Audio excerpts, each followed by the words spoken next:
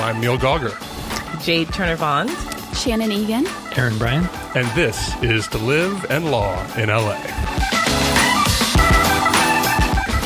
So, who are you folks? I'm Jade. I am originally from Northern California. I actually moved down to LA a couple years ago. My practice primarily includes local and city government. I also do state level work, mainly selling bonds. So it's really funding infrastructure projects, cities, roads, stadiums. I'm Shannon Egan. As I said, I'm a first-year associate here at Nixon. I just moved here from Michigan about a year ago and have been at the firm for about 11 and a half months, so almost at a year. An old-timer here. Yeah, seasoned vet. And I work with Jade. I'm a transactional attorney as well. She's very lucky. Oh, very yeah, lucky. The luckiest. Lucky because you're first year or because you work with Jade? Right. Good question. Answer this right, Shannon. I will answer that once Jade leaves the room. Fair enough.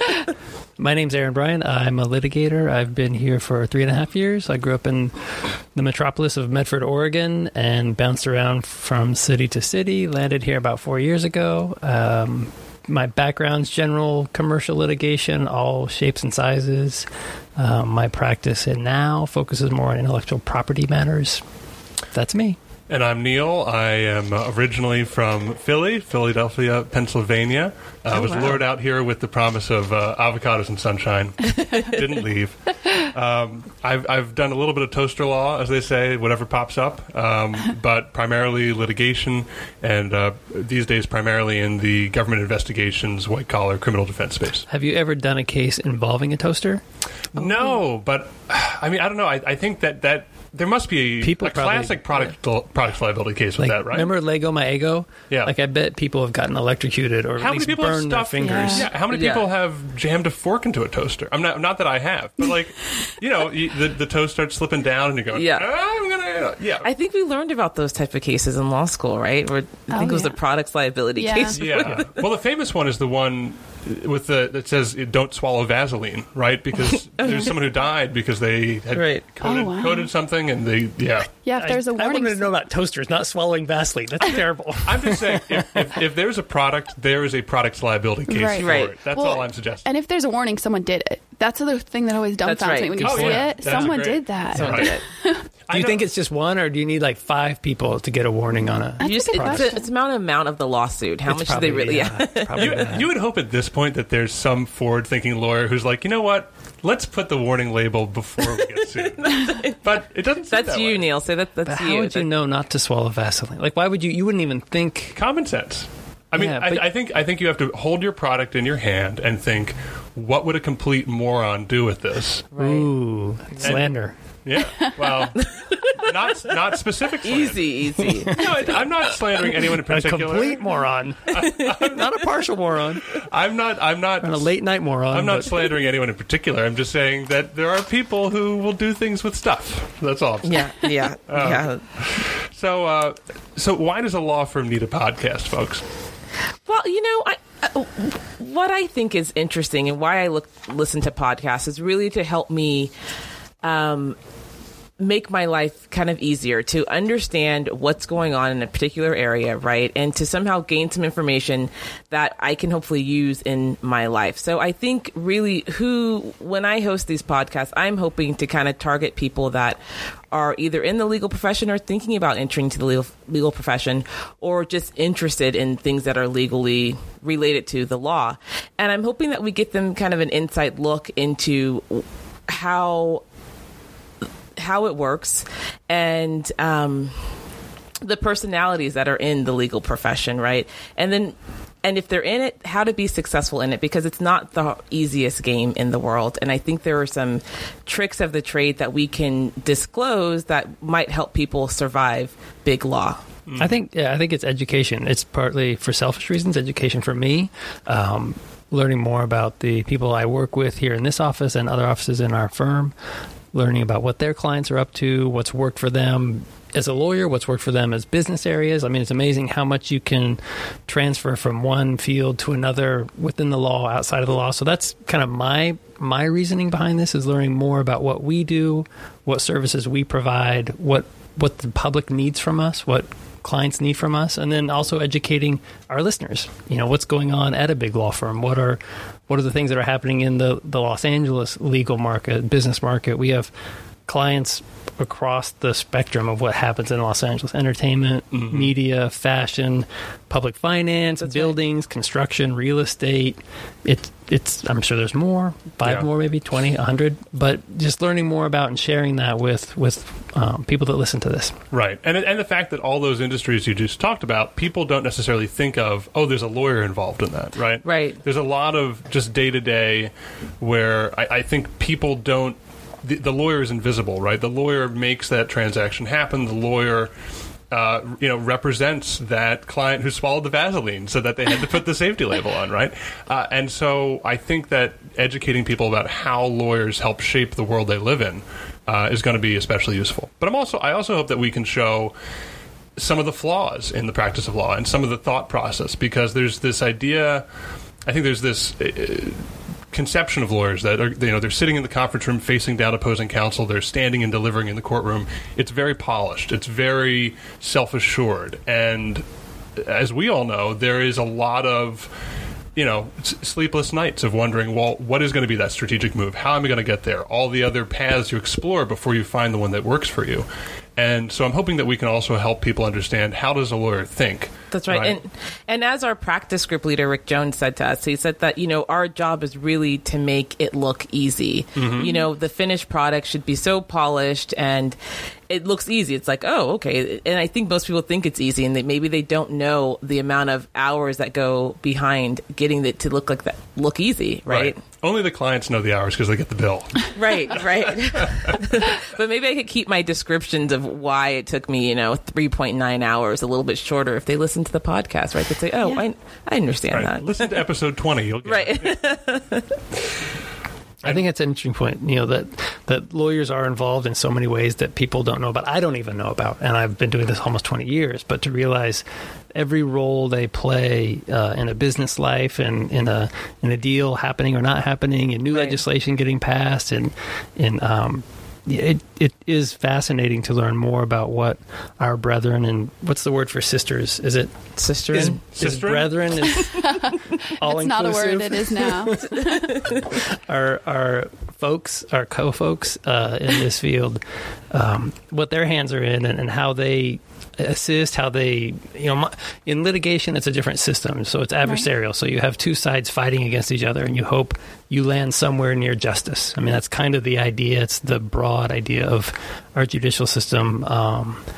And in deals, I mean, you got Shannon and Jay can talk more about this, but it's not necessarily a adversarial situation, at least not from beginning to end. Right, and it really shouldn't be. Right. I mean, if you're doing it right, it's not. If you're doing it right, it really shouldn't be adversarial, but lawyers will find a way. I mean, we find a way to just be difficult. I mean, at least for transactional work, everyone gets paid when the deal closes, right? So there's a big incentive to make sure that we're working together in a collaborative environment and getting it done, but it's not all peaches, right? I mean, we have some aggressive interactions, right, Shannon? Yeah, definitely. I think working with your opposing counsel it can be tough, because in this context, you both want the deal to close and you want the same objective, but if the other side is unwilling to give something that you think your client really needs to be protected going forward, because our hope is that they never end up in a litigation context like you guys work in.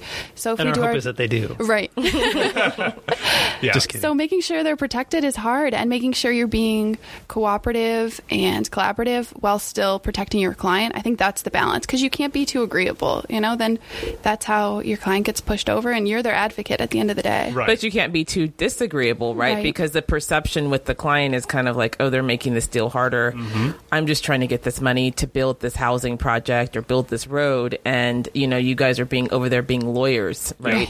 Yeah. And as a litigator, you can't be too antagonistic, right? You have to be often holding up your client's position, advocating very vigorously for it.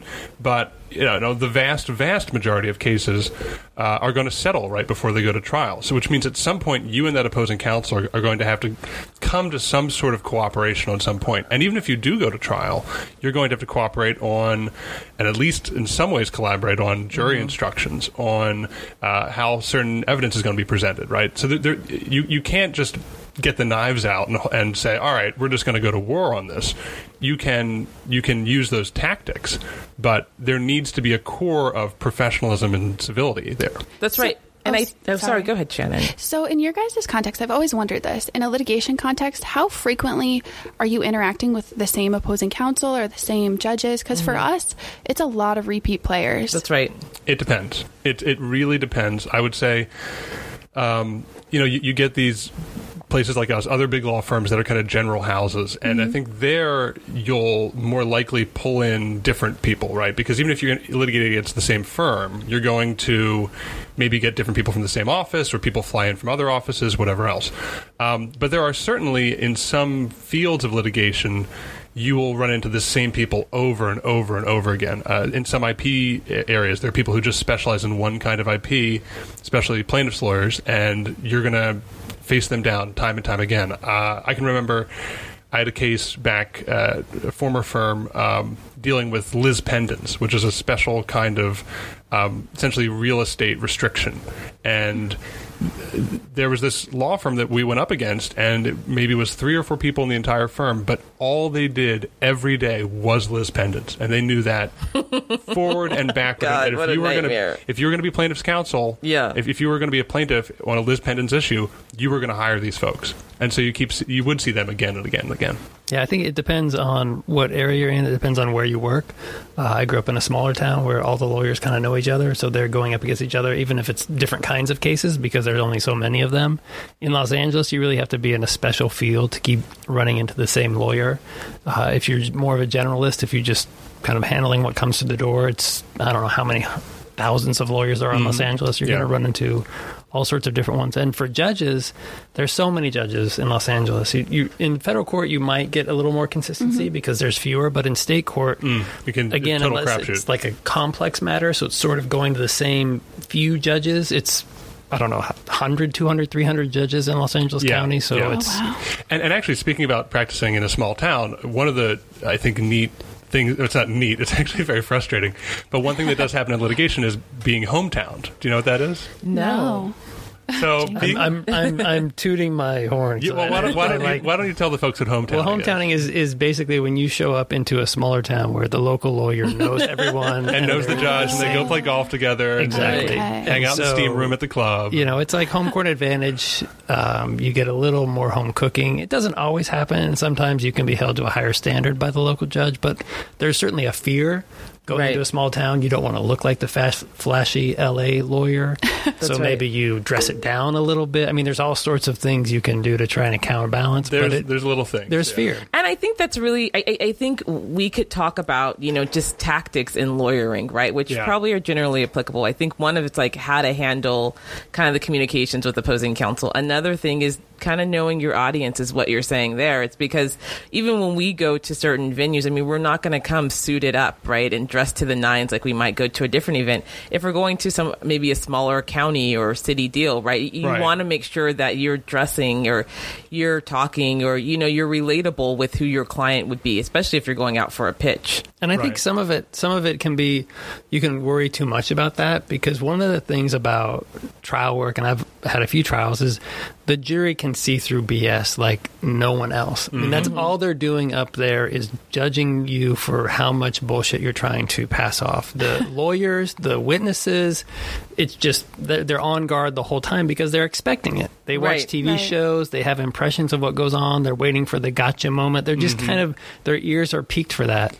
People do try to get away with little things, though. You always hear these apocryphal stories of like the unmarried lawyer who wears the wedding ring in front of the jury because they seem more trustworthy. I remember working for a firm, and I noticed that when they would go visit the client, right, who was in governmental service, they dressed completely differently. And I figured this out because we went to a firm event, and I said, oh, wow, he has a really nice, wardrobe. But every time I used to see them, it would be in this other context where I was like, he was always dressing down. And I thought, okay, this is a strategy, right? You want to make people feel comfortable. And really, you don't want your clients to think that they pay you too much. Right? Right. I mean, that's really a big part of it. Do not show up to the meeting in a nicer suit than your client. Right. That is a no-go. So if we're talking about hometowning, we're all from different places, but I guess in one way or another now LA is our hometown. Yeah. So Right. what makes the practice of law and living in LA different than other places? Well, I guess I can speak to that because I've practiced and lived in a number of other places. What's different? It's not all that different than New York, given the size and the number of lawyers. So your chances of running up against the same. I'm gonna give an analogy. So I went to a smaller high school where I grew up, and then my first year of college, I went to Boulder.